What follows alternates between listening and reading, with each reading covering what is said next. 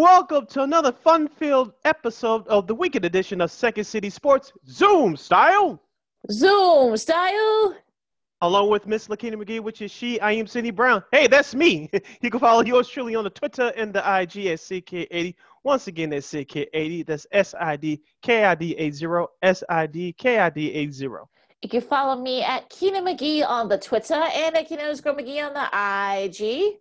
You can follow this show, Second City Sports, right here on YouTube at War Media. Once again, at WARR Media. Episodes will be posted first here on YouTube every Monday and Friday. Once again, every Monday and Friday, right here on YouTube at War Media. Once again, at WARR Media on YouTube. And you can catch our podcast. The schedule hasn't changed. It's every Tuesday and every Saturday at War on Anchor. Once again, every Saturday, every Tuesday, and every Saturday, War on Anchor. That kicks you over to Spotify, iTunes, SoundCloud, Stitcher, Google Play, and the iHeartRadio app. We're available on all podcast platforms. Make sure you type in those search engine boxes, WARR on Anchor, and that's how you access our podcast. We're on all social media platforms at War Media. Once again, at WARR Media. That's Facebook, Twitter, and Instagram. That's Facebook, Twitter, and Instagram. Once again, at WARR Media. You can go to our website, weareregalradio.com, for more details. Thank you very much in advance for your support. Like, share, subscribe, and tell your friends. When we are unapologetically fun. Lakina, when you look at things closer than the sign says on the car, the objects are closer than they appear. Mm-hmm. I'm referring to the 3, 2, 1. We're live, folks. I'm referring to the 2021 Chicago Cubs. They are currently sitting at 500 as of this recording, as they are facing the Milwaukee Brewers this weekend in the friendly confines. This past week, they swept the New York Mets in 3 straight games. The first game they took 3-1. Wednesday's game, it was a rout, as Les Grobstein would say, 16-4. And then Thursday's classic finish in extra innings, they defeated the Mets 4-3 in 10 innings. Lakina, I would like to say here and now that the Cubs offense is back, but something's holding me back by saying this is not the team that you're expected to see for the rest of the season, especially given their schedule coming up following this weekend's home series against the Milwaukee Brewers. I said this for the last couple of weeks. I accept the roster that is when it comes to the Chicago Cubs. Yes, they did what they had to do in sweeping the Mets. This team is what it is. It's a very mediocre team. They're average at best, maybe slightly above average, but I don't expect this team to dominate. Congratulations again on sweeping the Mets. I still think that the Mets will be a good team by season's end, but right now you're taking advantage of a wounded dog. I'm not going to throw all pom-pom saying that this Cubs team could be a playoff team. Maybe it shakes it out that way at the end, but right now you did what you had to do. I'm not going to go overboard with it. Well, look, I think if you can, anytime you can sweep one of the contenders of another division with the Mets, because a lot of people are saying that the Mets could probably compete for the NL East. Look, it's always good for confidence and stuff like that. Look, they scored 16 runs in the second game. I don't know what to think. I mean, okay, look, it's good for morale. It's good for confidence. Look, you're going to be facing the Brewers. Look, the Brewers are not running away with the division. And like I said before, the one good thing about the Cubs is that NL Central is still very competitive. I mean, the Cardinals, we'll talk about them in a little bit. They've had their struggles. Pittsburgh's kind of, they've been kind of up and down. They're sort of back to being what you thought they would be. Cincinnati, you don't know what Cincinnati team you're going to get. So, their bullpen is struggling right now as well. So, look, I think for right now, I think there's really no way to figure out who's sort of like the contender in that NL Central. So, if you're the Cubs, you're back at 500 as of as of how we're recording this. But I mean, look, you did what you needed to do. You took advantage of a Mets team that's a little banged up. They've had injuries and such. They had errors. They had 4 errors in that 16-4 game round against the Cubs, and they had like 3 on Thursday's game. So you're able to kind of take advantage of. Look, they're manufacturing runs, the Cubs are, and that's something that we did not see the first week and a half of the season. not depend on the long ball too much. Look, Contreras, had like 3 or 4 home runs during the series. KP, I think, had about I think like about 5 RBIs in the series, and Baez had 4 in that route, and I think he had a couple more during the series. So, look, this is what you're expecting. You wanted, guys, that you're expecting to, produce, and they're doing that. Jay Hay had the walk off on Thursday to finish the sweep. So, look, I'm not saying that the Cubs are sort of like the Dodgers, but again, in a division like the NL Central, look, that's fine. I mean, you can look at it and say, you know what, maybe they might, contend for a division. Who knows? Looking into that series against the Mets, the Cubs starting pitching was actually okay, maybe slightly above average. And looking back at Thursday's sweep against the Mets, Trevor Williams actually did okay. I know he struggled early to start this season, but he kept the Mets offense at bay. Actually, the Mets had nothing against them early. Yes, Williams got into a little bit of trouble, but he got out of it. He wasn't a problem. The bullpen for the Cubs, as we questioned going into the season, Lakina, including closer Craig Kimbrell, who started off hot. Mm-hmm. That mental relief didn't do so well as the Mets got back into the game late. Thank goodness to some clutch hitting, as you mentioned, with Jason Hayward with a game-winning RBI in the 10th inning. That mental relief is not good for the Cubs right now, and so I don't want to panic over them too much, but that's what happened, and they've got away with it on Thursday. Now, they're going to have to step up against the better teams like Milwaukee, St. Louis, and Cincinnati within their division. And like I said, we'll get into the rest of their schedule come up in this next week or so in a minute. But the Cubs, they need to shore up that mental relief, and the offense needs to click once again. Yeah, like I said before, they did it against a Mets team that's been struggling to start the year.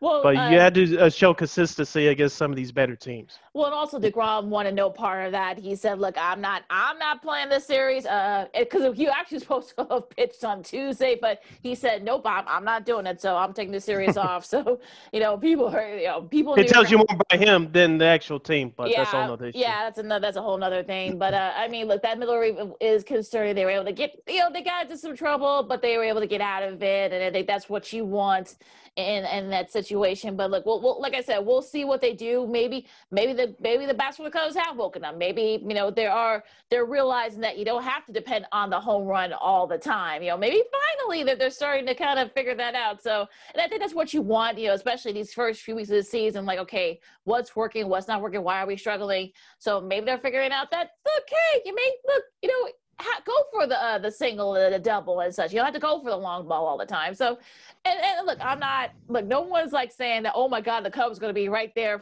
they're right up there with the Dodgers. No one's saying that.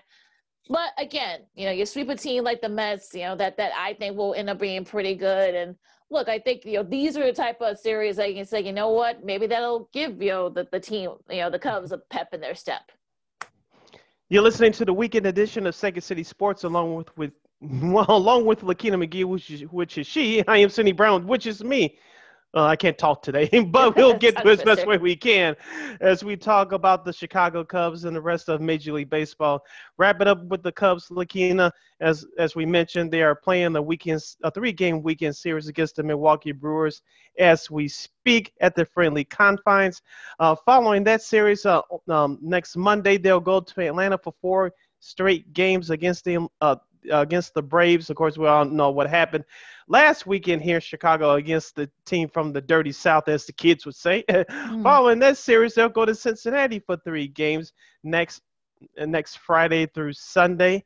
And then, of course, Monday, May 3rd, they'll face off against the Los Angeles Dodgers, the defending world champions, for 3 straight games at the friendly confines. And, of course, next Friday, not next Friday, but 2 weeks from this recording, they'll face the Pittsburgh Pirates at the friendly confines for 3 games for that weekend.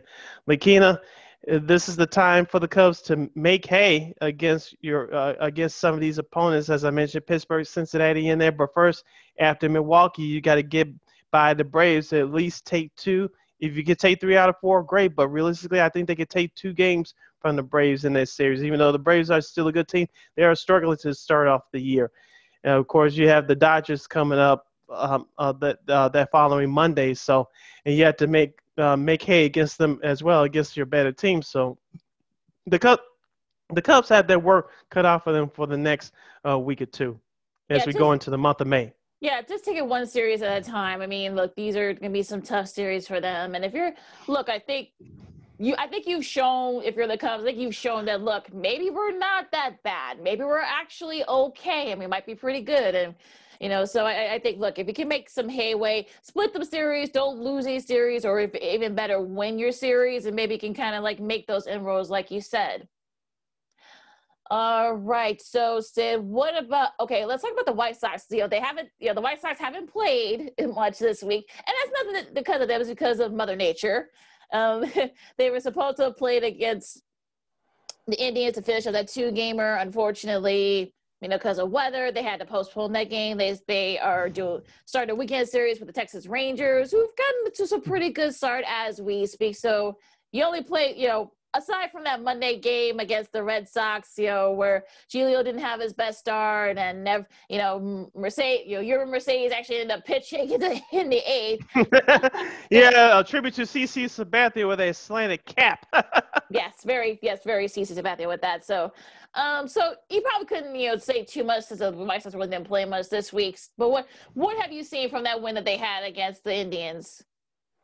Yeah, as we talked about in our last episode, Lakina, just throw the tape out of that game on last Monday with the Red Sox. That doesn't mean anything. It's just another loss on the schedule. As I said in the last episode, I expected the Sox to split against the Red Sox. That's exactly what happened. Now, did I expect Giolito to throw in a batting practice against a mediocre at best Boston team? No. I expect him to come out stronger his next start. I believe he starts in this Rangers series this weekend on the South Side. Also, too, Dane Dunning, now former White Sox pitcher, he was traded for Lance Lynn in the offseason. He'll face off against Dylan Cease in the opener. We'll review that in our next episode. Mm-hmm. But I expect the Sox to bounce back. They did that in the next night this past Tuesday against the Cleveland Indians. 8-5 was the final score. Carlos Rodon, he went back to his regular self, but of course, he pitched a no-hitter in his previous start against the Indians. Mm-hmm. But I didn't expect Rodon to pitch a no-hitter against the Indians again. Of course, it was the same team that, as I mentioned, he dominated the last time. But the Indians were ready for him. He did okay. But that bullpen hopefully is starting to turn around. We talked about them in our previous episodes. Of course, you look at Liam Hendriks, the closer. Evan Marshall is starting to turn around. Michael Kopech, who's the emergency starter because Lance Lynn is currently still on the injured list. He's supposed to be off soon, hopefully by this time next week. So the White Sox bullpen, hopefully it's starting to turn things around. But the one thing that concerns me, Lakina, take a look at that last number in that box score from Tuesday, the number 3. What does that 3 represents? Yes, the old errors. Exactly. I mean, look, unfortunately, if you look at some of the losses that the White Sox had this year, it's because they've had 3 errors. I think they have in one game they have 4 errors, so they need to show up that fielding, and that's been sort of the problem. Unfortunately, you can't blame Eloy. Eloy is hurt, so you can't blame him. Thank you.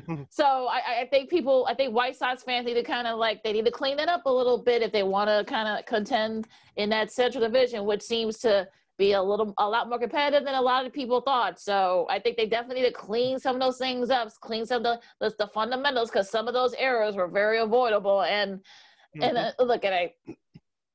unfortunately, you don't want to lose the division because you have at least 3 errors in each of your losses, or most of your losses. So you don't want that. So I think if you're the White Sox, you were able to win 1 game against the Indians. That's pretty much all you can ask for. We'll see how you do against the Rangers. That's not great, but they're okay. They got some good young players. So if you're the White Sox, I think you want to have a good weekend because you got a pretty tough schedule coming up next week.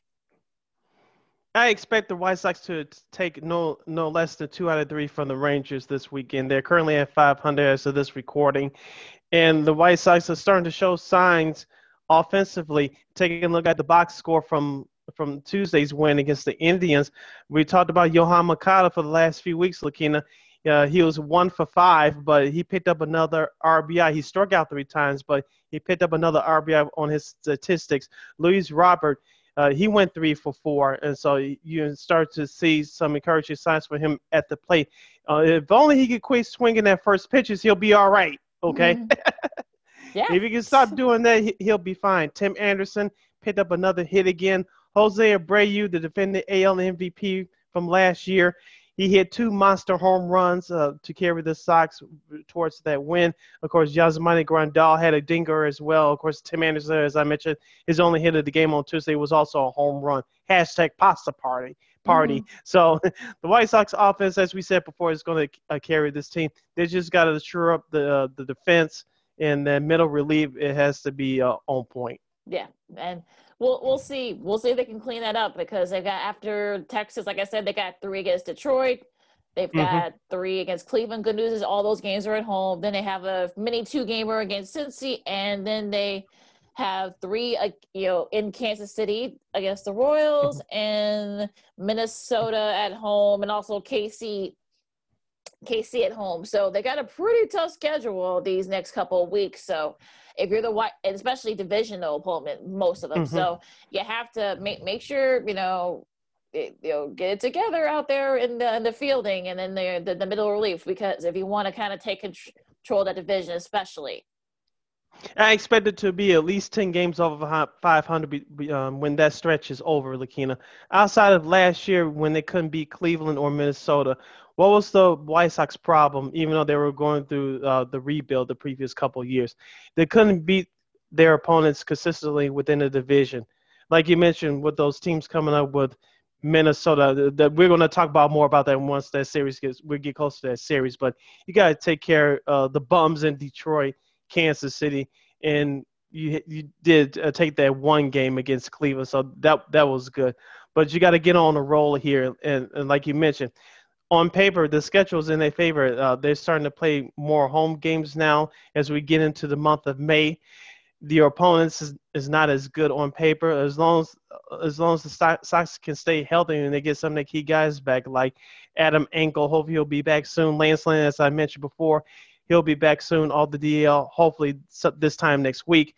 You can start going on a roll and build some continuity with these guys. And so, like I said, the offense is picking up. They just want the middle relief to improve, and hopefully you could be more consistent within your starting pitching as well. And the game 2 of that series against the Rangers will be tonight at 6:10 on FS1. So getting a little national love for the White Sox, which is always great to see. Let's talk about all of baseball for a second. As of this recording, the 4 best teams in baseball that have the best record, they're all West Coast teams. You got the Dodgers, Giants, the A's, and the Mariners. I think that last team I talked about, the Mariners, I don't think anybody expected them to have a pretty good record this early in the season. But look, they've got a lot of great young talents, in the Mariners, a lot of depth there. I don't think they're going to be there until the end, but look, I think they're going to make things interesting. I mean, the A's they've kind of got into a little bit of a role, and the Giants, no one really thought the Giants, a lot of people thought this was going to be a rebuilding year for the Giants. That could still be the case. I mean, they're 12-7 as of this recording, and we'll see where they're at. And of course, the Dodgers are the Dodgers. And look, the Padres gave them their first loss of the season, which I think they needed that, because they had actually swept the Dodgers already had swept the Padres, up until that point, it was early in the season. So what has impressed you so far this time? Can we go back to that Thursday night game between the Padres and the Los Angeles Dodgers? Yes. I hope I'm pronouncing this guy's name correctly. Cronenworth. Kenningworth or Crenning? I'll but he's their second baseman. He had a big double play in that 7th inning. Yep. And of course, it was under review, and the umps got it. The replay folks got it right. I said that was the play of the game, because at that point, San Diego was leading 2-0. Of course, the Dodgers got back in the game with 2 solo shots, and the Padres, I thought they were going to fall, especially after what happened last weekend in their backyard, losing 2-3 to the Dodgers, I should say. But they got back on their horse. They got the run back, leading 3-2. That double play in the 8th inning was huge. And then, of course, in the 9th inning, they shut down that Dodgers offense, including Mookie Betts, who struck out to end the game. Now, the Padres, this is the team that we all expected to see at the start of the season. I know they're currently one game over 500 as of this recording, but let's see if they could keep this up against the Dodgers this weekend in that huge 4-game series. As we mentioned, they took one game already. We'll see if they can finish off the job at Dodgers Stadium. We'll review that series in our next episode. But I like the way the Padres responded back on Thursday, especially given what they went through earlier in the week against Milwaukee. Milwaukee just took it right to them in their own backyard again. So you can tell that the Padres let that series against the Dodgers at home last weekend affect them. You saw that in their Brewers series, but they came out on the road on Thursday in Dodger Stadium in front of a hostile crowd, even though it's not fully sold out yet. We'll get to the Dodgers crowd in that state of California later on in the show. I have some thoughts about that.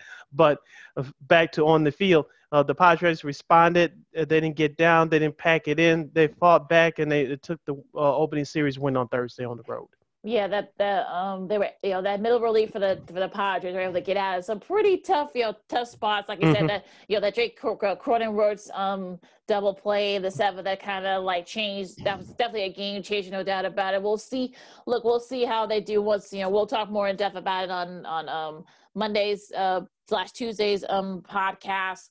But look, I think this is definitely going to be a battle. The Padres have got a lot of work to do, though. Like you said, they got swept by the Brewers, and they're 11-10 right now as of this recording. So we'll see if they can kind of, maybe that Thursday win will probably give them some confidence, and maybe they can kind of challenge, in that weekend series. We'll see how they do. And I believe one of those games is on Sunday Night Baseball, if I'm not mistaken. So yeah, ESPN on Sunday night. Yep. Yeah, so that's going to be a very interesting. Getting some national love, which I think that's what you want, especially if you're having, especially two West Coast rivals in the in NL West. I think you want that to have like some national exposure, so that way folks in New York and Boston and places like that will know what the heck baseball people are talking about. So I think this is a great step for them, and we'll see how that series is once we get to that point, because it's going to be very interesting, no doubt, and hopefully there'll be a split, because I think it's better for baseball if both teams don't dominate. One does not at the other team. Exactly. The New York Yankees, Lakina, had a chance to catch a couple of their games this week. Of course, they won the opening game of their big 4-game weekend series in Cleveland by the score of 6-3. But I want to talk about the Atlanta Braves series, which they split. The game on Tuesday, they barely survived 3-1. Of course, they're off to their worst record since 1997. As I said in the last episode, Lakina, they're going to win this division by their offense. And their starting pitching, who else is going to show up in their starting rotation outside of Garrett Cole? I know Corey Kluber they picked up in the offseason. I think he's going to do fine. But after those two, who do you have left? Tuesday's game showed that they started – you thought they would start to come out of it. They wanted the old-fashioned way. But Wednesday's game against Atlanta, the offense went back in the tank. I know – and the Yankees manager Aaron Boone shook up the lineup a little bit. He put Gio Urshela in the 3-spot, I believe. It didn't show too much of results, even though they, like I said, they split against the Braves. They won the opening game, but that offense is not good right now. And I know listening to sports talk radio in New York, the WFAN in particular, Yankees fans are upset. I'm not exaggerating when I say that either. So they will turn it around, and I think they'll get right this weekend against Cleveland. But my two concerns, and I think we said this during our division previews, the Yankees have enough talent on offense to do it, but outside those two starters that I mentioned for their rotation, who else is going to step up? And I know you got Aroldis Chapman, who was part of that 2016 World Series team with the Cubs. He's back with the Yankees now, but outside of him, who else do you have to rely on in that bullpen? Their pitching, we said it before when we did our preview, so that pitching was going to be an issue for the Yankees, both the starting and the relief. I mean, look, the offense can do so much. You're definitely, there are times in games where you're going to have to, depend on your pitching, especially when your offense doesn't, struggles and doesn't show up. And unfortunately for in the Yankees case, that's unfortunately that's not been the case. We've seen the struggles that the guys have had on the offense, and Judge has had his struggles, Stanton's had his struggles. So I'm hoping they can get it together. The good news is that you're still very early in the season. You can kind of, see that maybe they might have a chance to kind of get it right. So, I mean, they've got time to do it, but I can understand why, fans are like already freaking out or threatening to go in the Hudson River, I guess, or jump off the Brooklyn Bridge, however you want to say it. But I mean, look, I would say, talk to me by the middle of next month. If by mid-May that they're still struggling, then you can panic. I think right now, like I said, that AL East, no one's running away with it. I mean, the Red Sox have kind of, kind of fallen back to earth and leveled off. The Rays have had their struggles. So have the Blue Jays. The Orioles have kind of fallen off. So sort of like being back to that team that that we thought they would be, which is not expecting much from them. So I'm not worried. Yankees fans should not be worried about it just yet. You're listening to the weekend edition of Second City Sports, along with Lakina McGee, which is she. I am Sidney Brown, which is me. As we now will transition to some basketball talk. Well, let's get into the Chicago Bulls, Lakina, since we have a few minutes left in this segment. We'll get into the rest of the league in our next segment as we preview some of the week's top games, and we'll take a look back at the best and worst of the league from this past week. Now on to the Bulls, Lakina. They have won 3 out of their last 4 games. The last 4 games have been without their superstar, Mr. Zach LaVine. This past week, they ended the Celtics' 5-game winning streak by defeating the Men in Green on the road, 102-96. And then following the next night in Cleveland, they lost the revenge game to the Cavaliers on the road, 121-105. They did not show up for that one, but they did show up this past Thursday at the United Center, defeating the Charlotte Hornets 108-91. Lakina, before he breaks the wins down, I want to go back to the Cleveland game. I don't know about you. Maybe this is just me overreacting. If you think I'm overreacting, don't be afraid to say so. But I know last Saturday they defeated the Cavaliers. Of course, that game also was without Zach LaVine. If they thought they were just going to show up and do the same thing, go through the motions to beat a bad team, even without your superstar, you're kidding yourself. Well, and I think that's what the hell was that? Well, I think that's might have been what happened. It kind of look, you beat Boston without one of your top guys. You sort of like got a little spring in your step, like, you know what? Hey, we beat Boston, one of the top teams in the East. Like, okay, we can, because not going off subject here, but there were some fans that were saying, hey, they don't need Zach LaVine. They don't need LaVine. The traders, but I think look, the Cavs have had the Bulls number all season, even with Zach. So I think for people to kind of I think that was sort of like the high maybe from the Celtics win. I think that just unfortunately that happens, especially when you're a young team still, and you kind of you don't know, your head's not kind of in the clouds, and you forget, oh wait, we have playing a bad team. And I think Sexton had one of his best games of the season. So and look, I'm not freaking out about that particular game. Unfortunately, that happens. The fact that they were able to bounce back from that and pretty much dominate the Hornets, I mean, look, I think that's a pretty good spot if you're a Bulls fan. I mean, Thad Young had 18 off the bench in that game. Kobe White's been playing a lot better. He had 18 in that game. Vucevic had another double-double, had 16 rebounds along with 18 points. I mean, I'm not, they've got balanced scoring. Saddle had 10 off the bench. Laurie actually contributed somewhat. They had 11 off the bench too. So, look, I'm not freaking out. The fact that they lost to Cleveland. Okay, look, it happens. You have a great game playing against one of the a top teams. You get a big win, and then you end up just sinking. And then, look, unfortunately, that happens. It does. It happens. So, but hopefully this will extinguish all those knuckleheads on Bulls Twitter, because that's always a fascinating experience to say that, well, they don't, the Bulls don't need Zach, LaVine can stay out or whatever. Well, but as I always say, take what people say on social media with a grain of salt. Everything's not all bad and everything's not all good either. Some people just go in there to rant and they don't know what the hell they're talking about. So as I said before, take things on social media and the internet with a grain of salt. Everything's not true. Everything's not bad either. So people go to extremes on both sides. So I'll leave it at that. Going back to the game on Monday against the Celtics, Lakina, with that 102-96 victory, the thing that points out to me, Lakina, and sorry for me for being a hard-head Bulls fan, but Larry Marketing in 19 minutes only scored 9 points. That's not going to get it done. But I'm glad that Kobe White is able to step up. As you mentioned, he had a great game on Thursday against the Hornets, but he had another good game against the Celtics this past Monday, scoring 19 points, including 3 of 8 shooting from downtown. Thaddeus Young, he's stepping his game up. He scored 13. P. Will, as you call him on this show, he only had 6 points, but it looks like he's starting to come around as he's starting to get more playing time.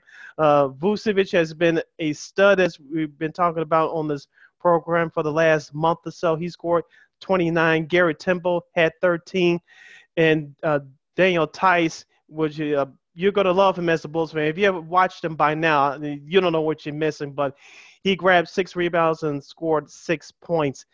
Lakina, I like the hustle of this team, and especially from Thursday's game, as you talked about before, the ball has to move. When you move the ball around, when people are moving in space instead of standing around, you get open shots. And when you get open shots, you have a better opportunity to score and knock them down. So the Bulls were creative in doing the fundamentals on Thursday against the Hornets.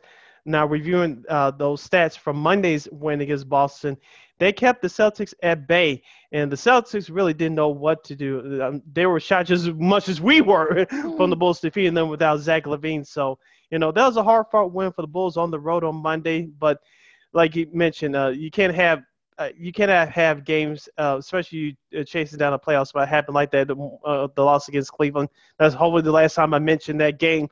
But it shows the fight in this team. They bounced back with a big win on Thursday at home against Charlotte. And credit to the players, but credit to the head coach Billy Donovan and his staff as well. Yeah, because you got to think that Mo Cheeks has done wonders for Kobe White. I mean, It seems like he is playing with a lot more confidence. He's playing with a lot more. Yes, there are going to be some times when he dribbles too much and you kind of freak out about that. But like I said, he's not really a point guard. But look, I think we were shocked as much as everyone else. That's wait, the Bulls beat the Celtics. Wait, is that score right? I don't think anybody, no one really saw that coming. But look, I think. Look, that's the type of win that can kind of, build your confidence. And the Cleveland game, I mean, I don't know what happened with that game either. I mean, look, I think, like I said, I think it was at the high from the Celtics win, and a lot of people thought that Cleveland was going to show up, but they did. And like I said, that's what happened. But they were able to bounce back from, in the Hornets game. And look, if it ends up, we'll talk about them in our next segment with the rest of the NBA. But the Wizards have been playing better lately. They've won 6 in a row, so now they've got a fight for those last couple of spots. Indiana, they've been coming up and down too. So I know that there are folks that say, well, the Bulls are better off missing the playoffs. At this point, I just don't believe that. I think you want that experience, and you want to show people that, hey, you know what? Maybe this could be a destination that that I will want to play. And I wouldn't mind playing in Chicago and playing with Zach LaVine and Nikola Vucevic and being coached by Billy Donovan, one of the most respected coaches in basketball. So, because we'll get to that in a little bit, because I want to talk about some people are freaking out about because of what the Knicks are doing and such. But again, we'll talk about that in a little in our next segment. But look, as for the Bulls, I mean, if you look at their schedule, I mean, look, they've got a tough one. They got a tough one against Miami, this weekend, a small 2-gamer. You hope that they can at least maybe split the game, or at least fight. As long as they put up a fight, I think that'll be pretty good. We'll see what they do against the Knicks.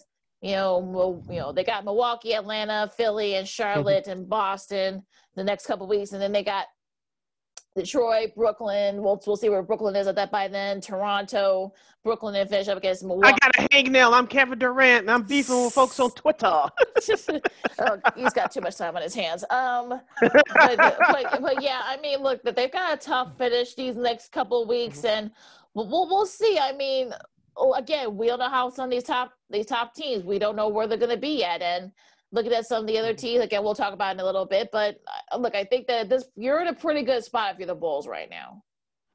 You are, as you mentioned, it's a tough 2-game road series against Miami this weekend. We'll recap that series in our episodes coming up next week. But after that, the schedule for the rest of the year, as you mentioned, it gets tough. And when will Zach LaVine come back? We don't know. But until that time, you have the players that are available. They need to keep playing hard. They need to be more consistent and not do too much out of your element. Everybody has to pitch in a little bit more. As you mentioned, Kobe White. Laurie Marketing, if you're listening, you need to do more than anybody else, please. With that being said, Thaddeus Young, keep adding a little bit more. Daniel Tice, keep adding that energy, especially on the defensive end in the interior, which this team so desperately needs. And Vujicic keep scoring inside. That's definitely been a help for the Bulls. Thaddeus Young, as I mentioned, Garrett Temple, Troy Brown Jr., who's really been a big surprise. I know he's taken a dip these last couple of games, but he's been a total surprise. I like that hustle out of that young man, so you keep that up. But it's a group effort. Everybody has to chip in. It's not impossible that this team can still make the playoffs. They're right there to clinch in that 10th spot, but there's still a long way to go. Yeah, like I said, he still got about 3 weeks left. And if you look at some of the scheduling of some of the other teams, you look at Toronto's schedules, their last couple of weeks, their schedule is pretty tough too. They've got a couple of West Coast Conference teams. They play Denver and Utah on the road, and both the LA teams, their West Coast trip, so they've got a pretty tough schedule. Washington also has a pretty tough schedule.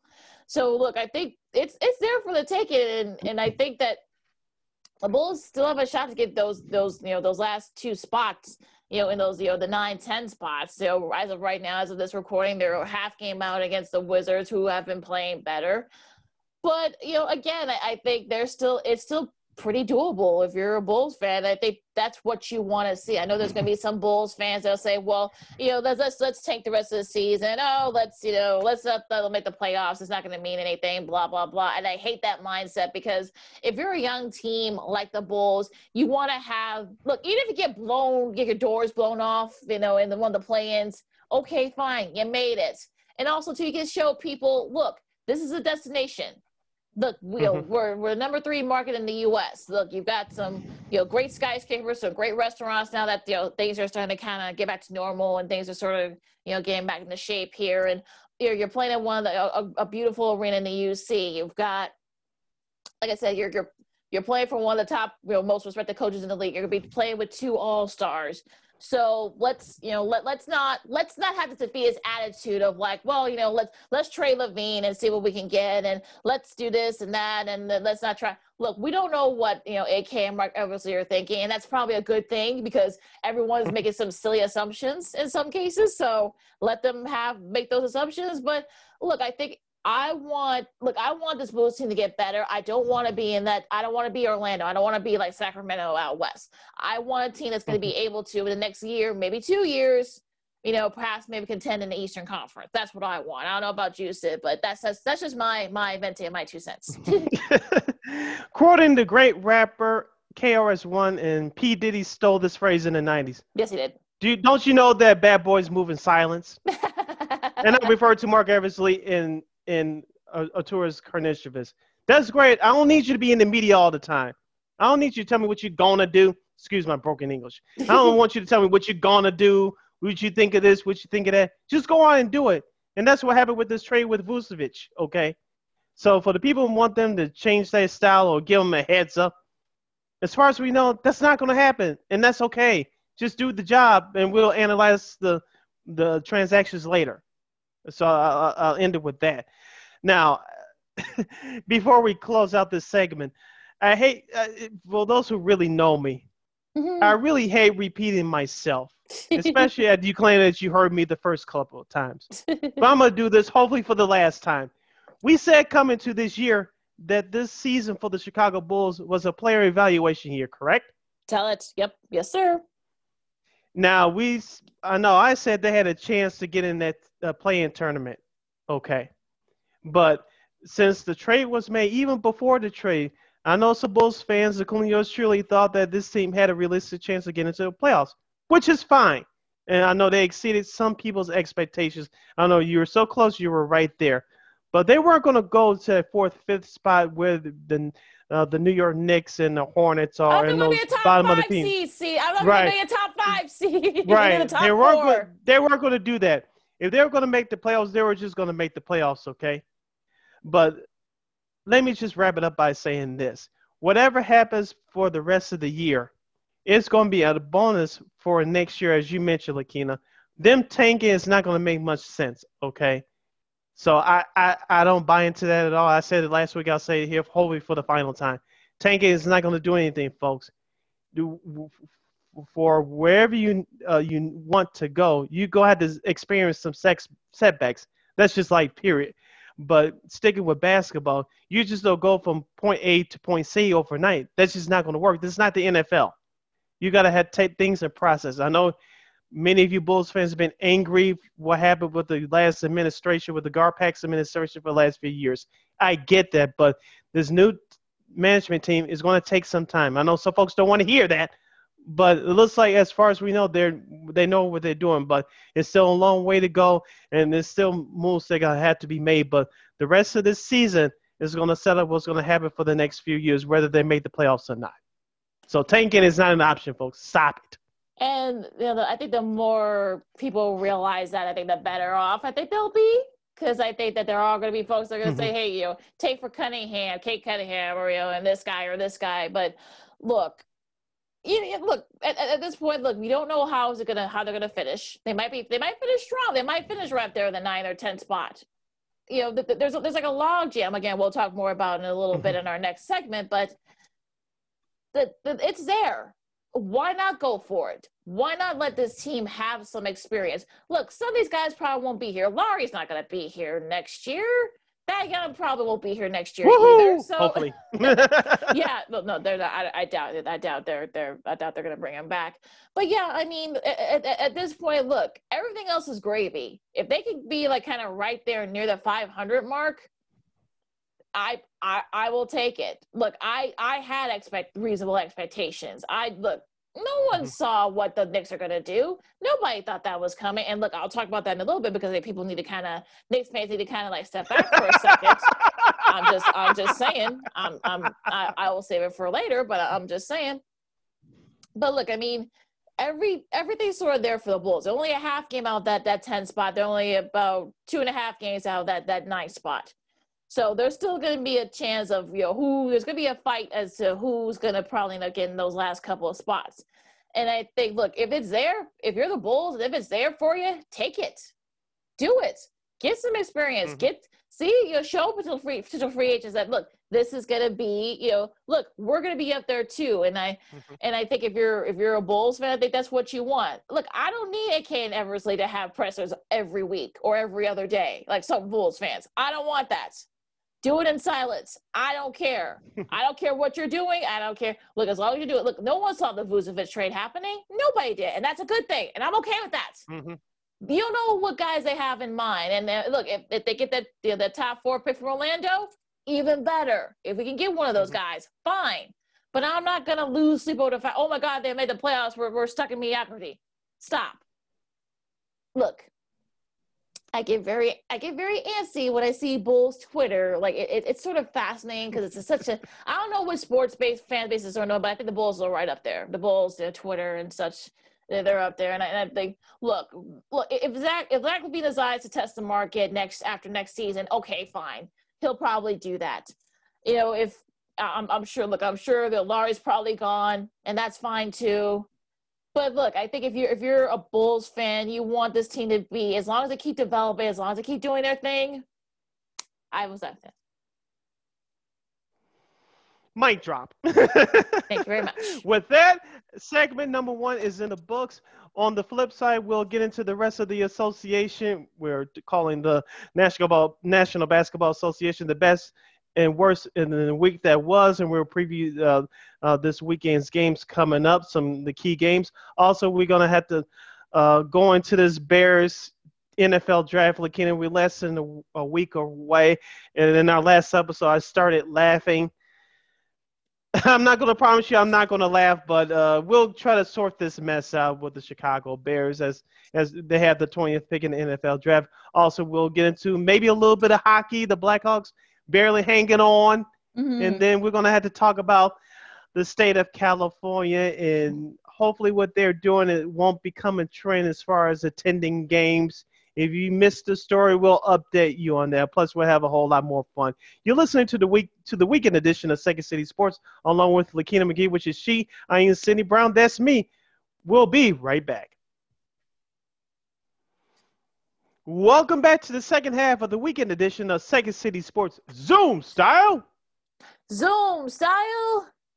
Along with Lakina McGee, which is she. I am Cindy Brown, which is me. You can follow yours truly on the Twitter and the IG at SidKid80. Once again, that's SidKid80. That's SIDKID80. SIDKID80. You can follow me at Keena McGee on the Twitter and at Keena_McGee on the IG.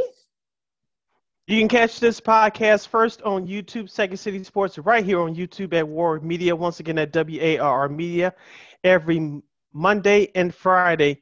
That's every Monday and Friday right here on YouTube at War Media. You can catch our podcast on War on Anchor, which kicks you over to Spotify, iTunes, SoundCloud, Stitcher, and Google Play, and the iHeartRadio app. Just type in that search engine box on all podcast platforms, WARR on Anchor. You can follow us on all social media platforms, Facebook, Twitter, and Instagram at War Media. And go to our website, weareregalradio.com for more details. That's WEAREREGAL radio.com.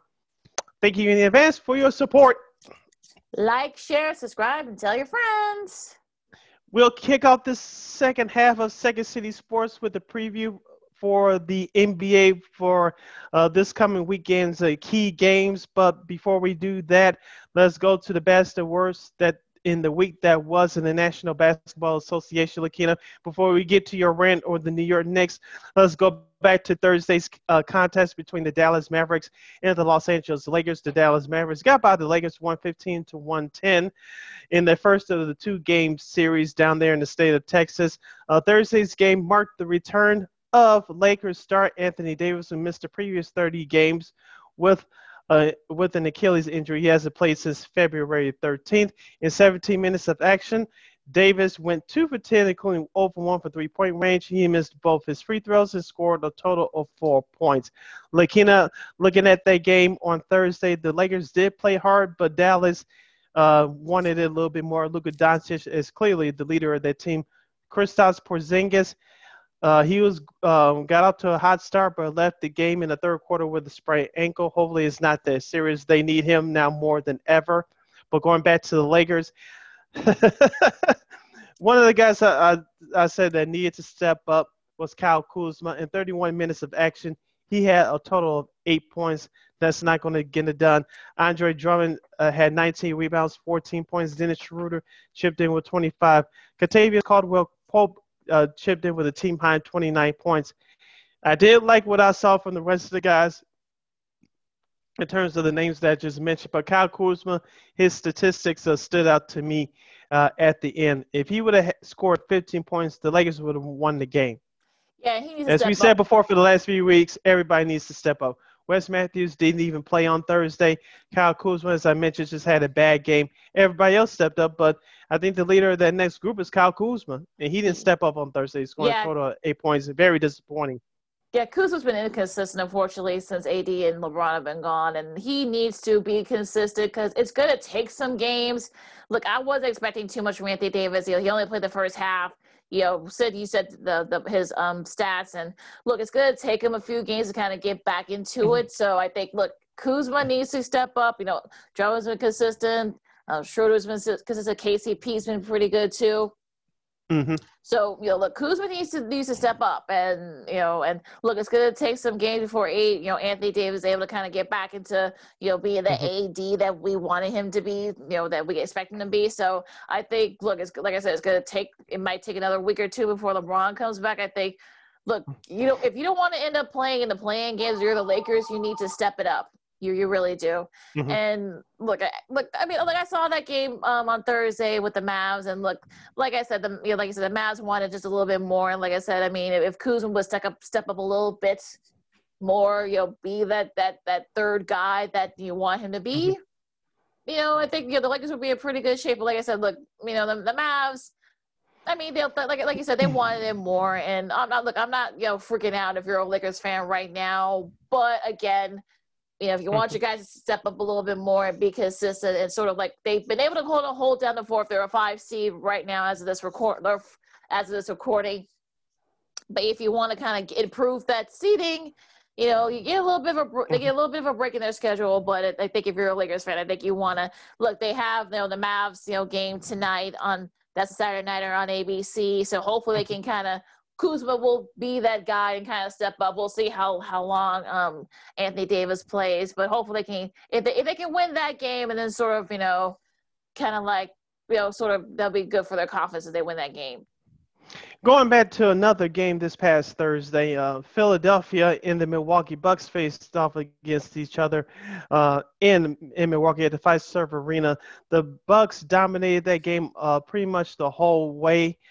Lakina, I don't want to overreact to the Philadelphia 76ers either. I know they've been dealing with injuries throughout the whole season. I know Shake Milton led the team with 20 points. Giannis Antetokounmpo led Milwaukee with 27 as part of a 124 and 117 victory.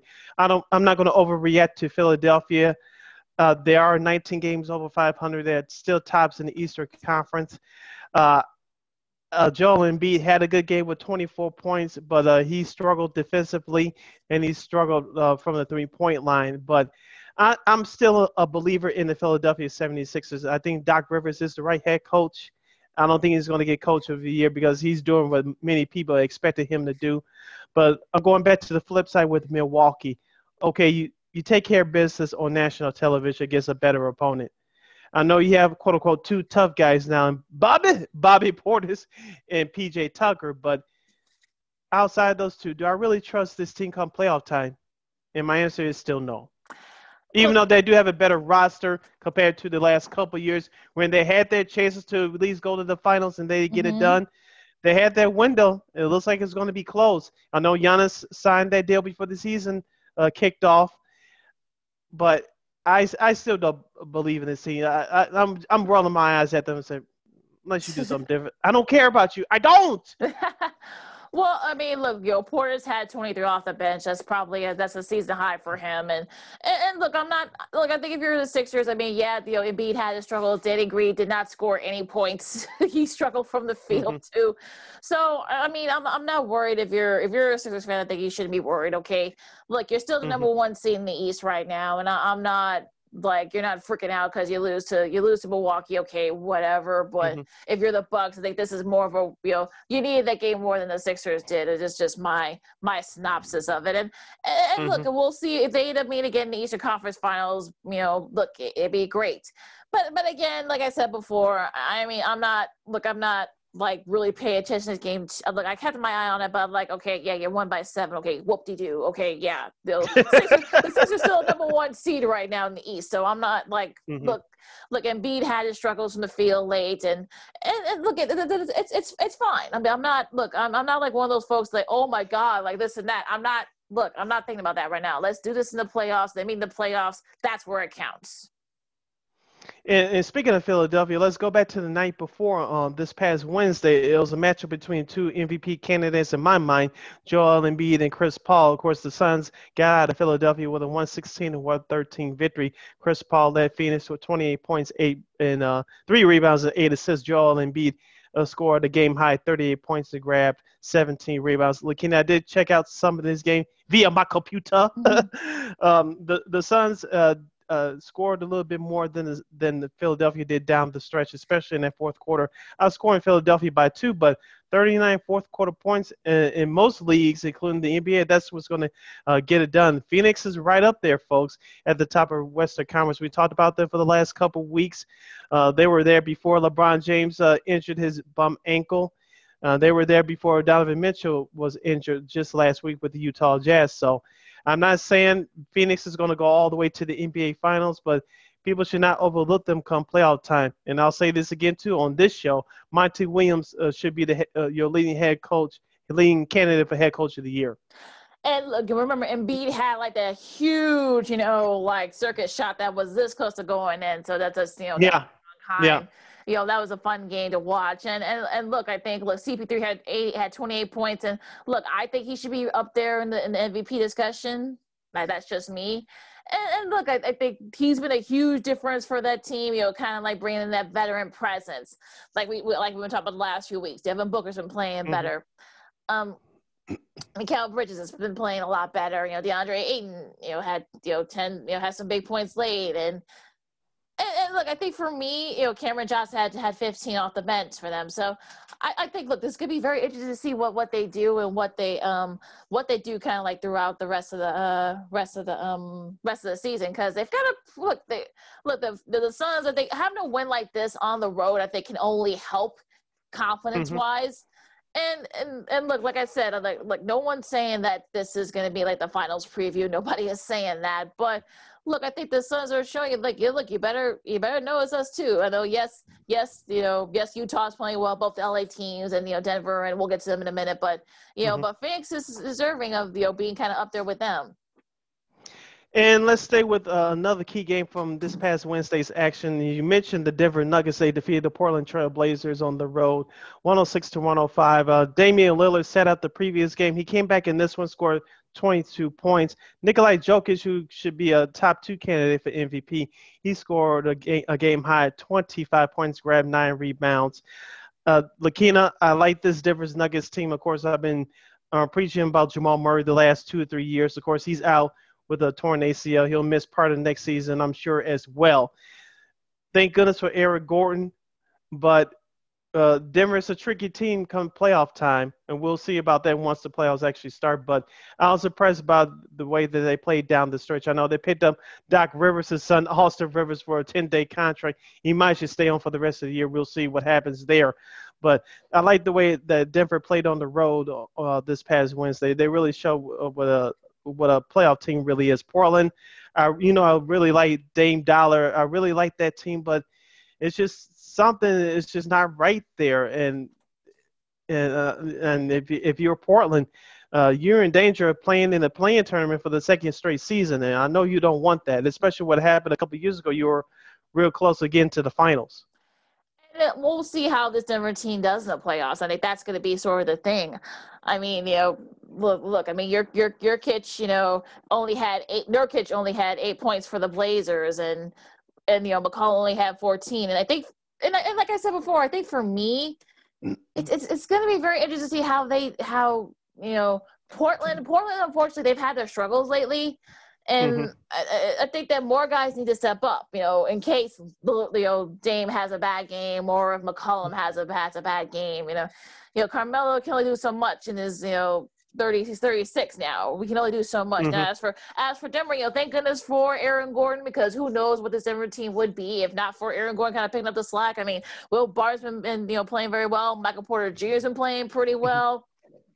Campazzo's been playing pretty well too, sort of like in replacement with Murray. They've been doing like a 3-forward system, but again, we'll see what they do in the playoffs, because I'm thinking that not having Murray, because remember, he was sort of like that guy. Jokic was sort of like the guy too, but Murray was sort of the guy during the that bubble, and I think not having him there is going to come back to bite him in the Nuggets' rears. Yeah, we shall see what the future holds for the Denver Nuggets. A couple more games to review for you guys before we preview this weekend's games. As we talk to you right here on the weekend edition of Second City Sports, along with Ms. Lakina McGee, I am Sydney Brown. A couple of games from this past Tuesday. The Brooklyn Nets, the MASH unit, they got by the Pelicans 134-129. Zion Williamson quietly is having a good year. First-time All-Star, he had 33 points. Kyrie Irving had 32 points for the Brooklyn Nets. Kyrie takes over down the stretch for the Brooklyn Nets. If it wasn't for his performance, the Nets would be in more shambles than what they already are right now, dealing with injuries.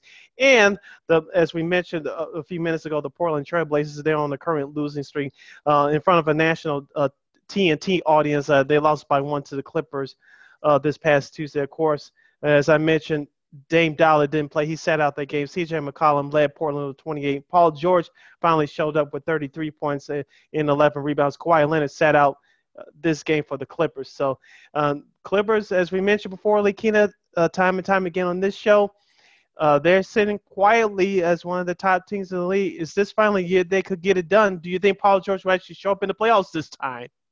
We'll have to see, I guess, right? I mean, Yeah. unfortunately, that's sort of the thing. That's kind of like we haven't heard a peep about what the Clippers have not been doing or have been doing.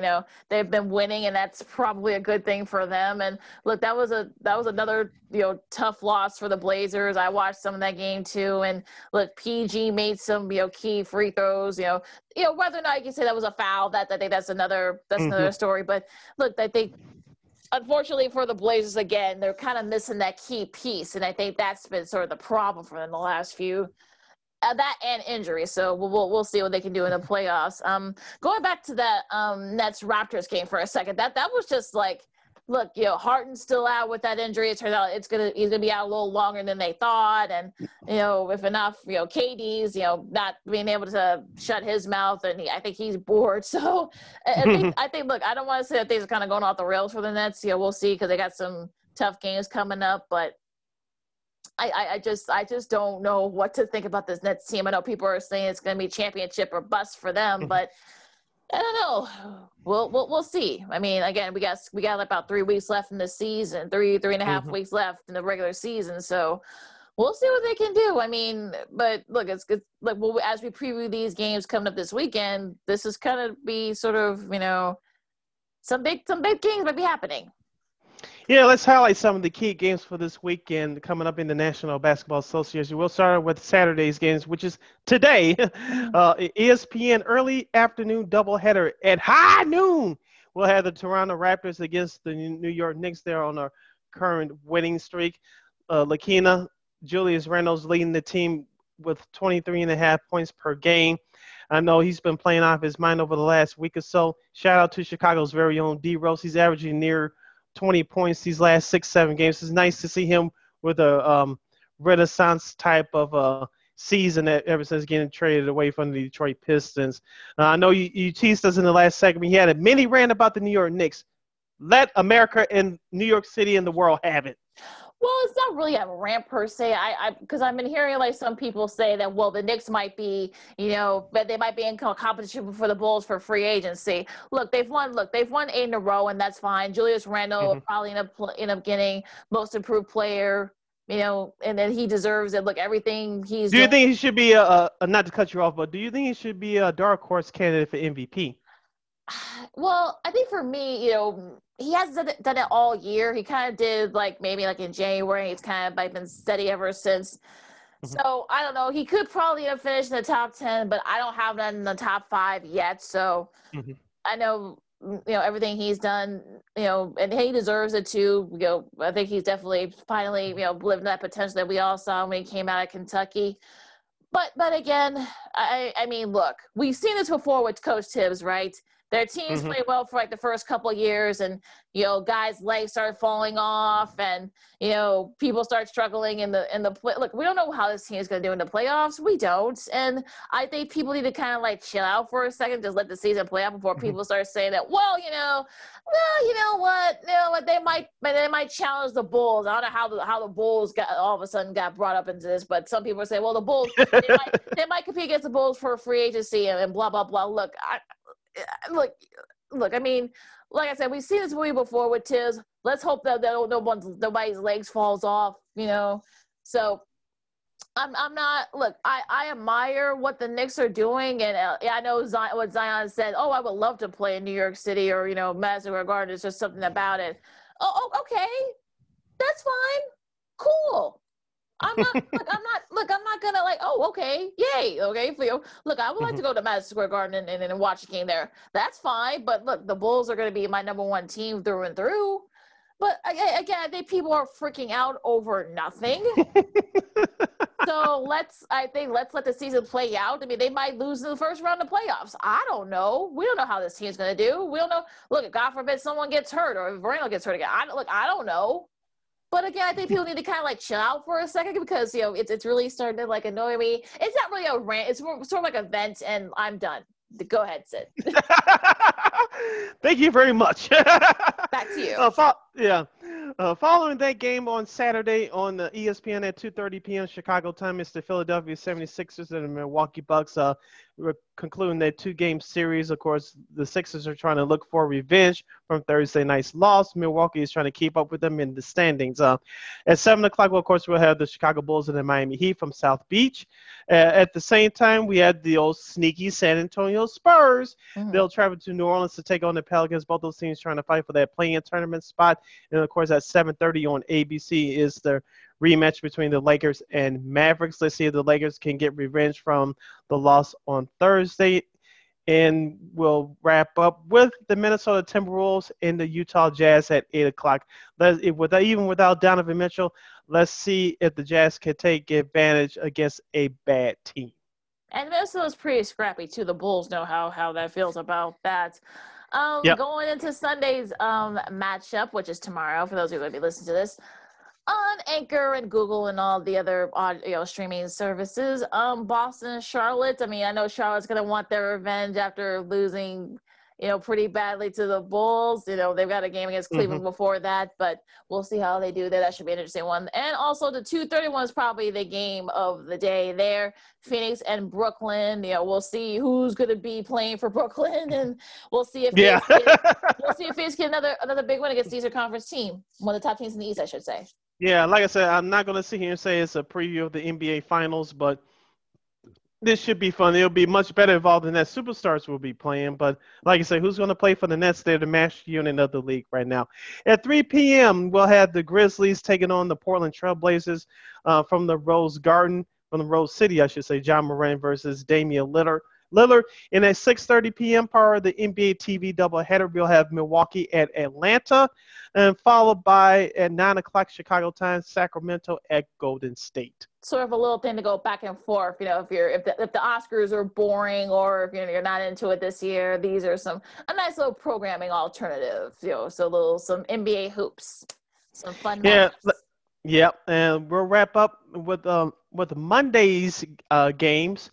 At 6 o'clock Chicago time, we'll have the Atlanta Hawks traveling to Detroit to take on those ugly Detroit Pistons. Of course, Atlanta is missing Trae Young. He injured his ankle in Wednesday night's overtime loss at Madison Square Garden against the Knicks.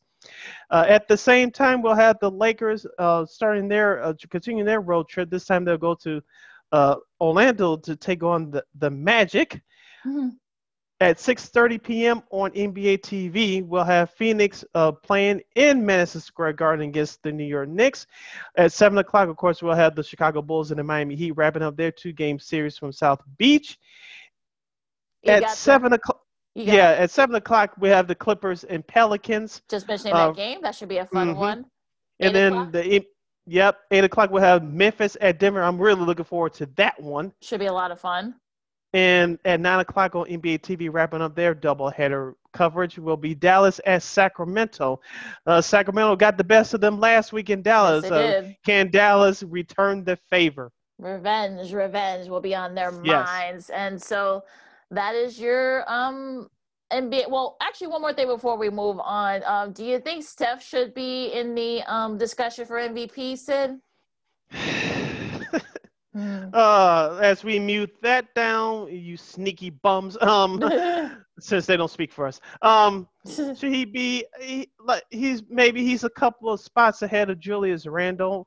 Okay, outside the top 5, but should he be in the top 5? No. If Golden State was like 7 or 8 games above 500, maybe you can give Steph Curry a little bit more love, but this is what we expected from this Warriors team all year. Looking, I said they stay healthy, they'll have a chance to make the playoffs, or perhaps maybe escape the play-in tournament. But this is who they are right now, and Steph is having a phenomenal year. If there was an award for Player of the Year, as LeBron James said a few years ago, then I would give it to him. But he's not a top 3 candidate, not this year. Yeah, only because of the team's record. Yeah, I don't think so. He's probably like 6 or 7, definitely. And look, he should be commended for some of the stuff he's done. Like you said, he's 33 now. The fact that he's still shooting the ball, and the fact that he's still shooting as good as he is at a high level. It came to his 11-game streak of scoring at least 30 points came to an end a couple of days ago. But look, I mean, like, I think he should definitely be applauded for what he's doing. But like you said, Sid, I think he's probably going to set like the top 6 or 7. But again, if the Warriors' record was a little bit better, they were like in the top 4 or 5, then maybe I can see him getting some consideration. But unfortunately, since they're not, he probably won't. So he'll get his votes regardless. But he should definitely be applauded for what he's been able to do at 33.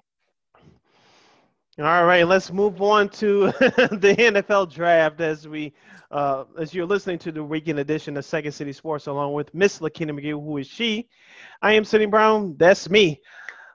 Okay, Lakina, the Bears hold the 20th pick in this year's 2021 NFL draft.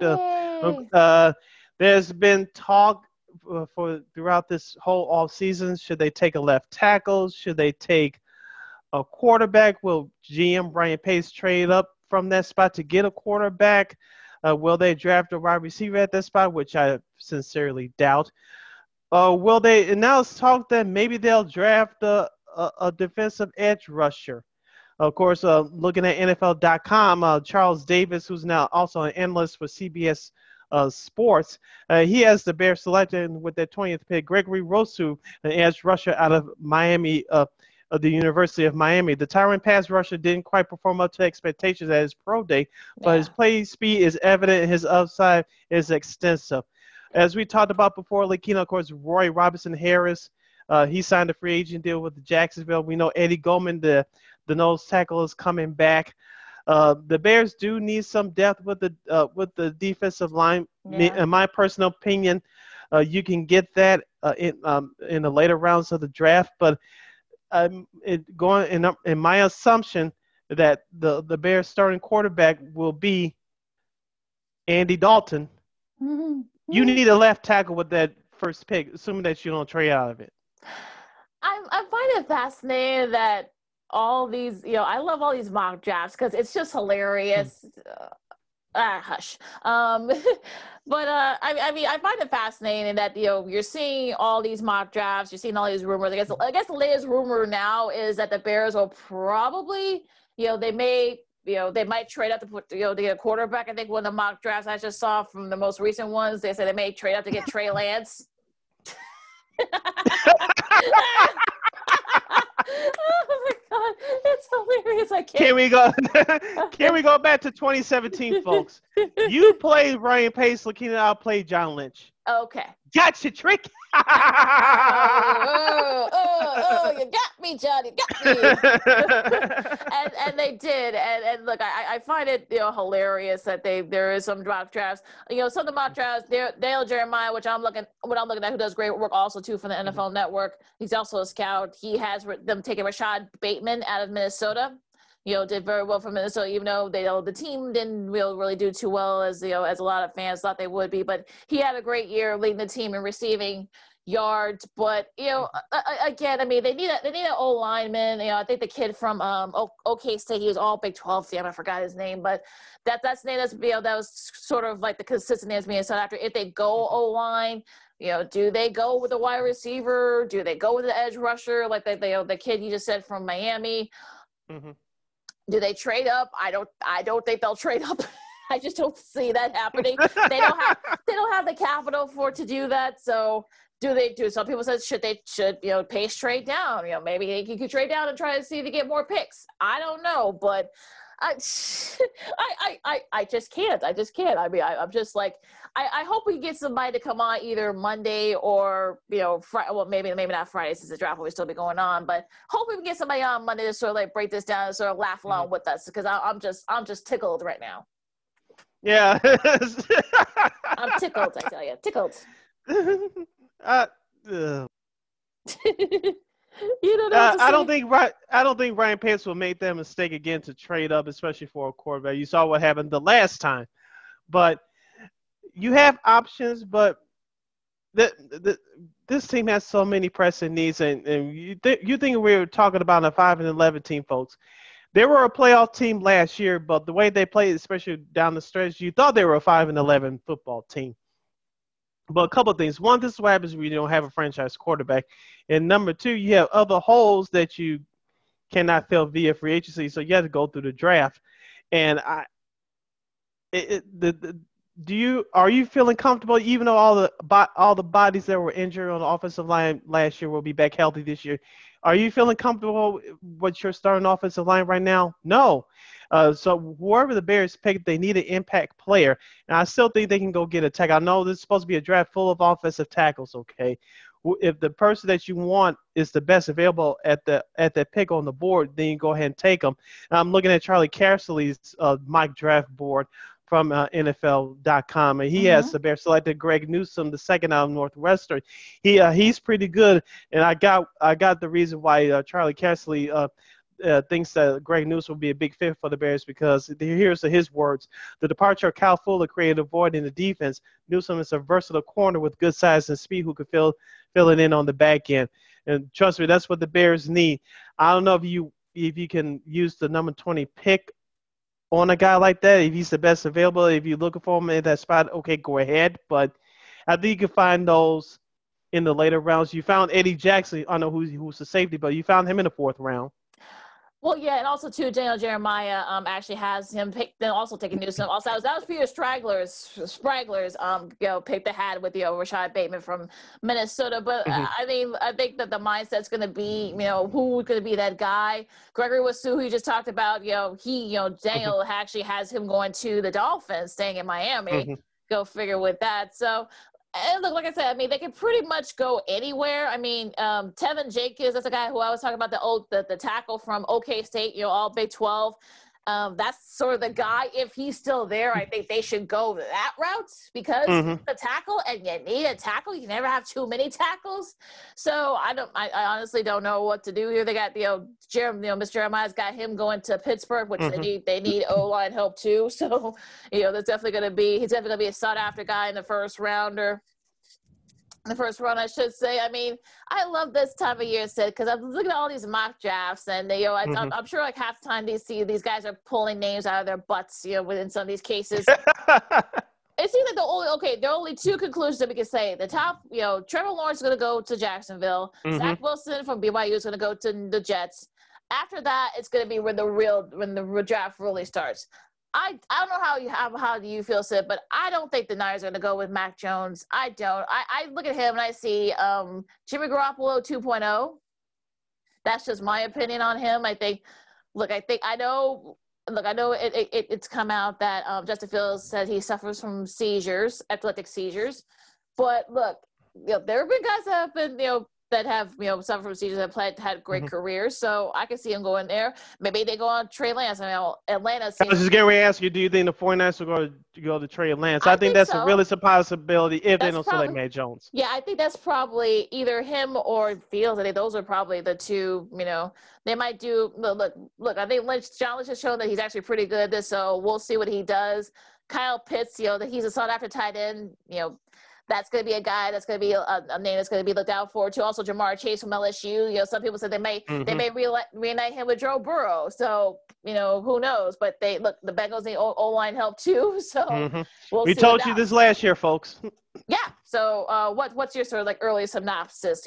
We'll go more in depth next week, obviously, but this is sort of like our kind of like, because we haven't really talked about it yet. So sort of like our opening synopsis. Yeah, our warm up. Yeah, our rough draft. For those of you that went to school and did work back in the day. Pay attention to the Atlanta Falcons. I know some people had in their mock drafts early in this offseason for them selecting a quarterback.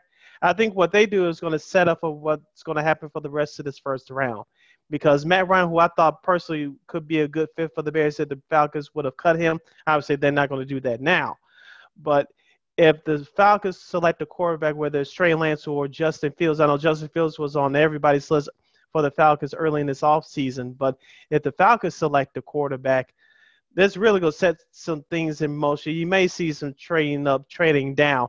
And what that tells me is Matt Ryan is on his last legs as the Falcons quarterback. I know they hired a new head coach, but if they select Justin Fields or Trey Lance or whoever, that tells me that Matt Ryan's days are numbered as an Atlanta Falcon. They're eventually going to move on from him, especially with the new coaching staff. And after that, it's going to be a free-for-all. So keep your eye on the Atlanta Falcons. Also, to New England, a lot of people said they may go quarterback. They may try to trade up and go for quarterback. Do they go with a linebacker because they need defensive guys? Yes, they're going to have a lot of their defensive guys back, but a lot of them are a year older, and you don't know what shape they're going to be in since they didn't play last year. They opted out, a lot of them. So be interested to see what they do. Also, be interested to see what Arizona does right after them at 16. They could go wide receiver, maybe Jalen Waddle, maybe. Or maybe they go with Greg Newsome, who seems to be like the hot name on the board from Northwestern. I know Pat Fitzgerald's got to be pretty happy about that. Definitely deserves it. He was all Big Ten, so he definitely deserves the praise. Yeah, so it's going to be interesting to see what they do. So I can't wait for it. Like I said, well, hopefully we'll have somebody to come on and kind of talk more in depth, especially with the Bears. But this is sort of like our kind of like the appetizer, if you will. Oh, yeah.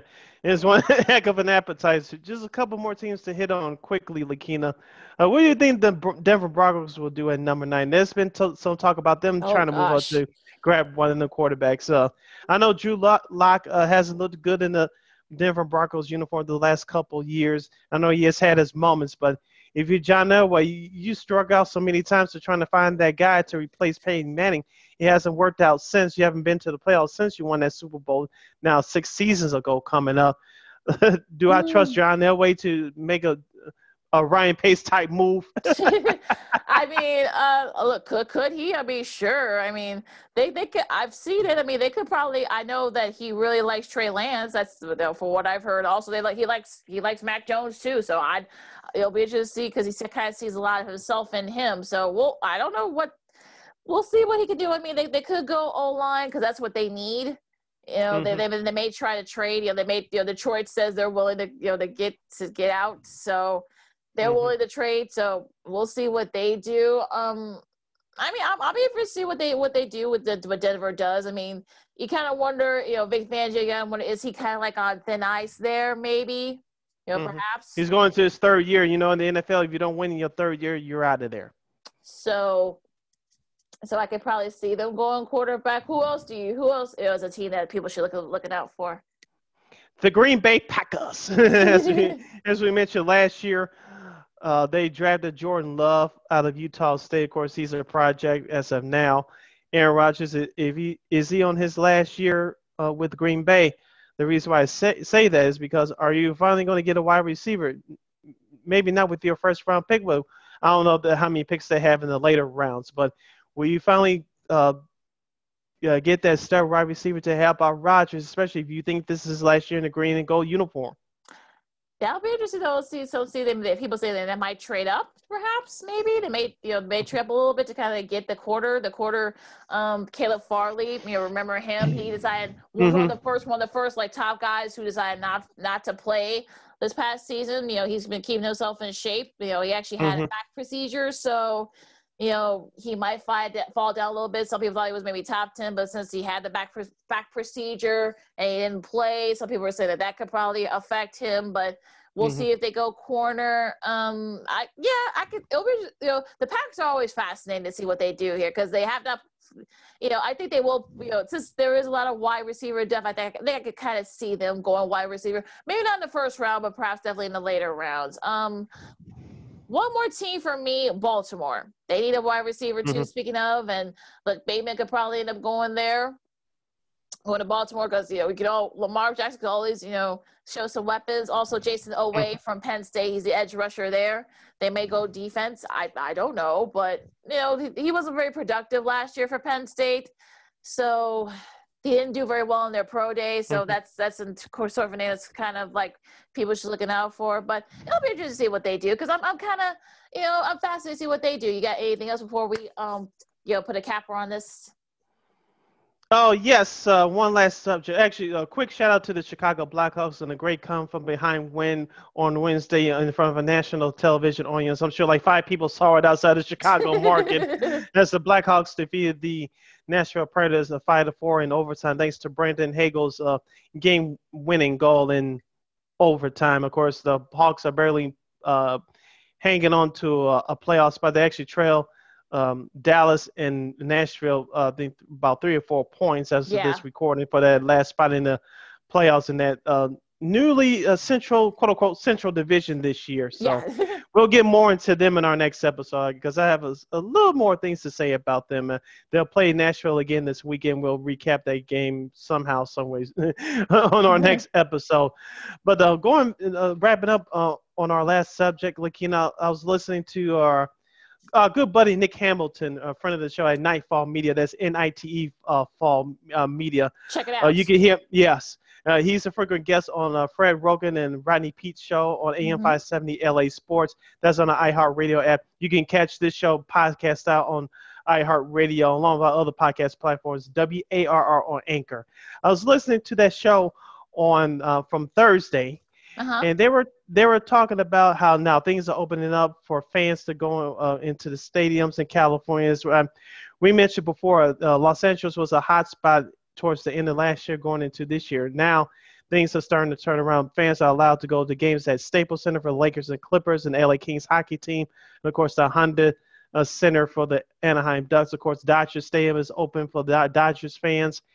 And Anaheim Stadium is opening up for Angel Stadium's opening up for Anaheim Angels fans or whatever the hell they call themselves these days. They got like 4 or 5 names. But I was listening to something that disturbed me. Of course, the rule is as of right now that to attend the games in the Los Angeles area, you need to show a proof that you were vaccinated or a negative COVID test. You have to show one or the other. Of course, pay your ticket to enter into these games. Now, at Dodger Stadium, they are developing a section called vaccinated section for fans who are vaccinated. So they're going to sit close together, breathe up all over each other, and whether other perks that comes from that, we don't know. But I was listening to Fred Rogan, and he pointed out something, and I think Rodney Pete asked this question: what is this opening up to? We all know that vaccination sites are rolling up as we speak all across the country as people are getting vaccinated with the 1-shot or the 2-shot vaccinations. I think as of this recording, close to 50% of the country is now vaccinated, which is a good thing. We're on our way. But common sense of the left side of my brain came into play, Lakina. That's the intelligent side of my brain for our new listeners. The common sense side of my brain came up and it asked this question. With more people being vaccinated, are we going to need more quote-unquote vaccinated sections? Are we going to assume that most of the people that attend these games are vaccinated? And number two, this is the question that you brought up before we started recording. Everybody's not going to get vaccinated. I think with the way it's going right now, probably more people than we thought are going to get vaccinated, which is a good thing for those of you that choose to be vaccinated. We're not going to tell you on the show whether you should get vaccinated or not, and we're not going to shame you either. So it's an individual decision that is up to you.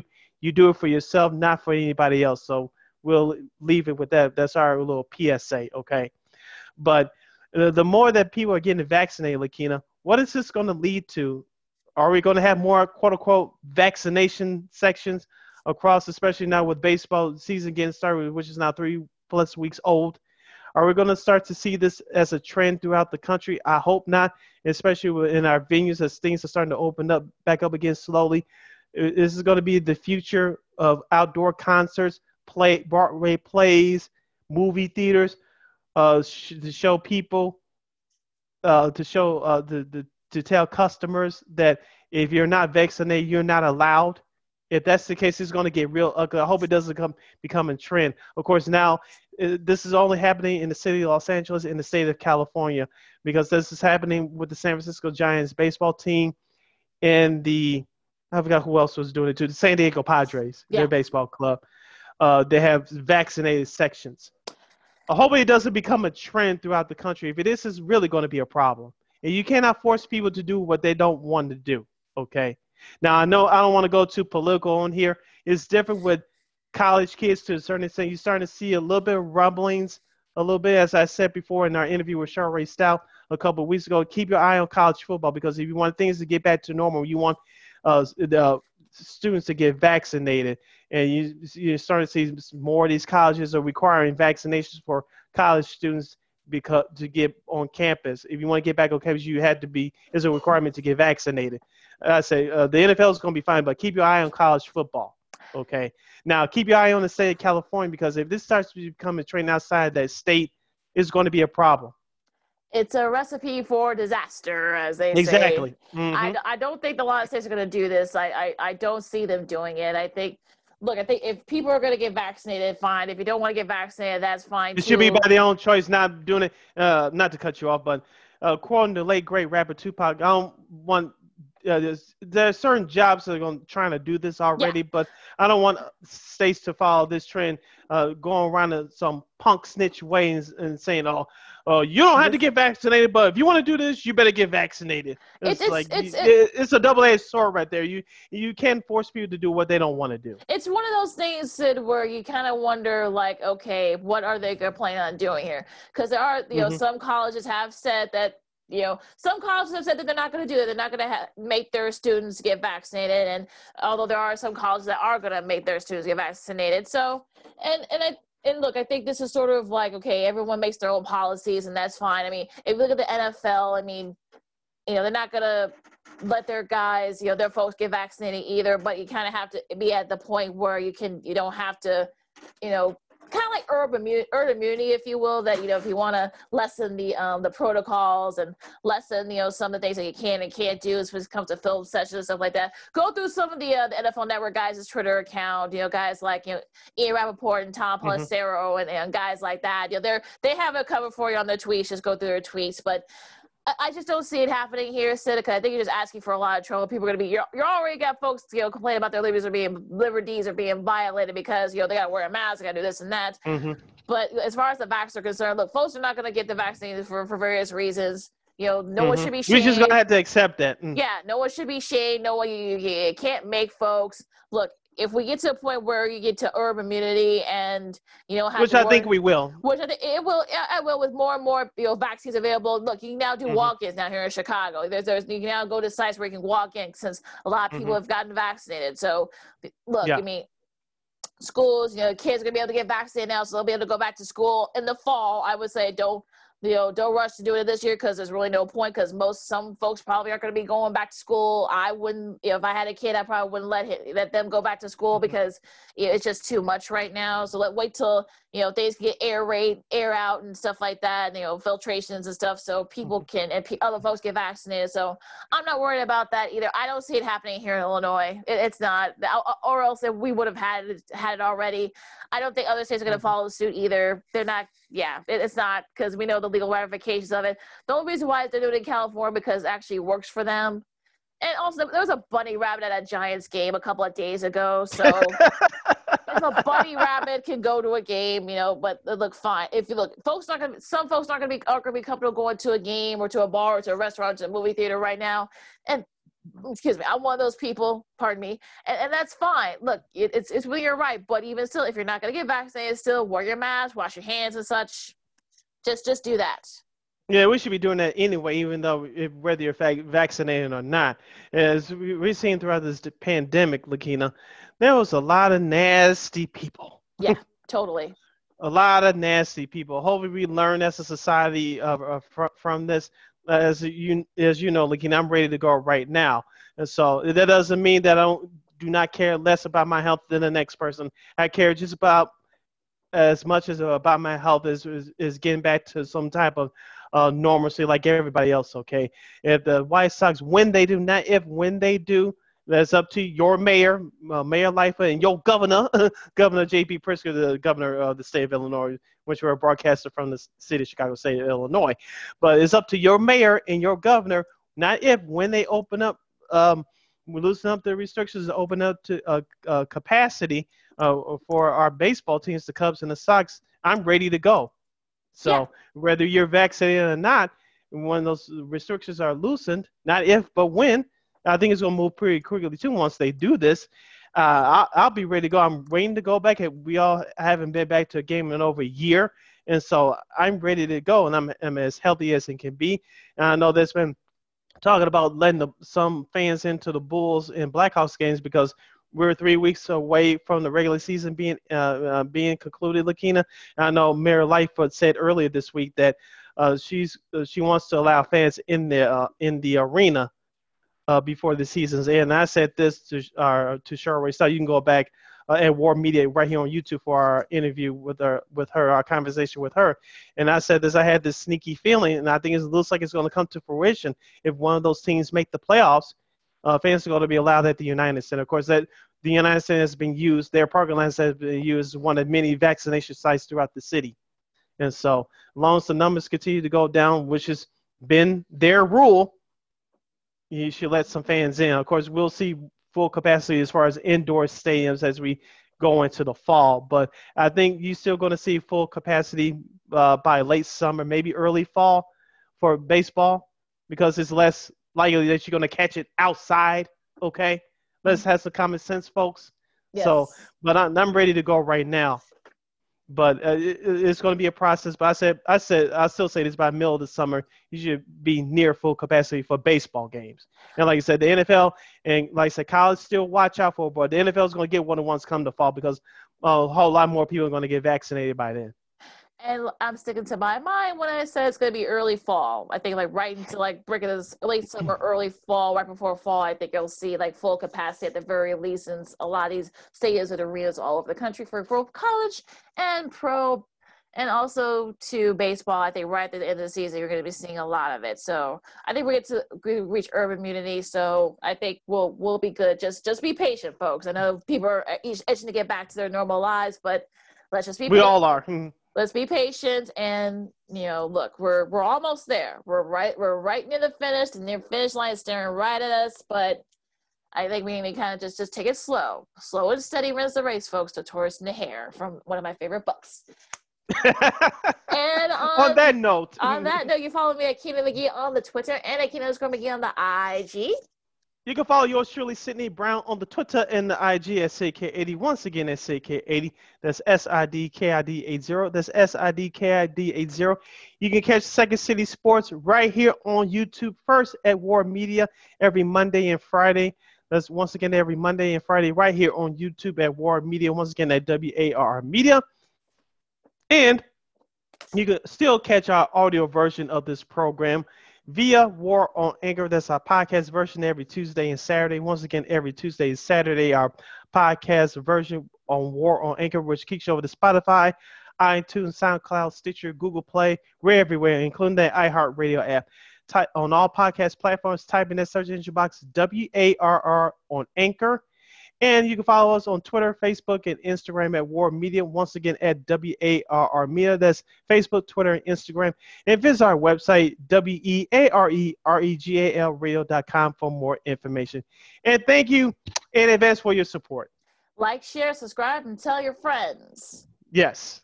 All right, so for Sid, I'm Lakina. Like I said before, keep wearing your mask, wash your hands, and be good to each other if you're not going to get the vaccine. If you're going to get the vaccine, be safe and still do everything that you're supposed to do. Use common sense, people. Come on now. Yes. All right, so, have a great weekend, everybody. This has been Second City Sports Zoom style, and we'll see you on Monday or Tuesday. Talk to you next week. Holla!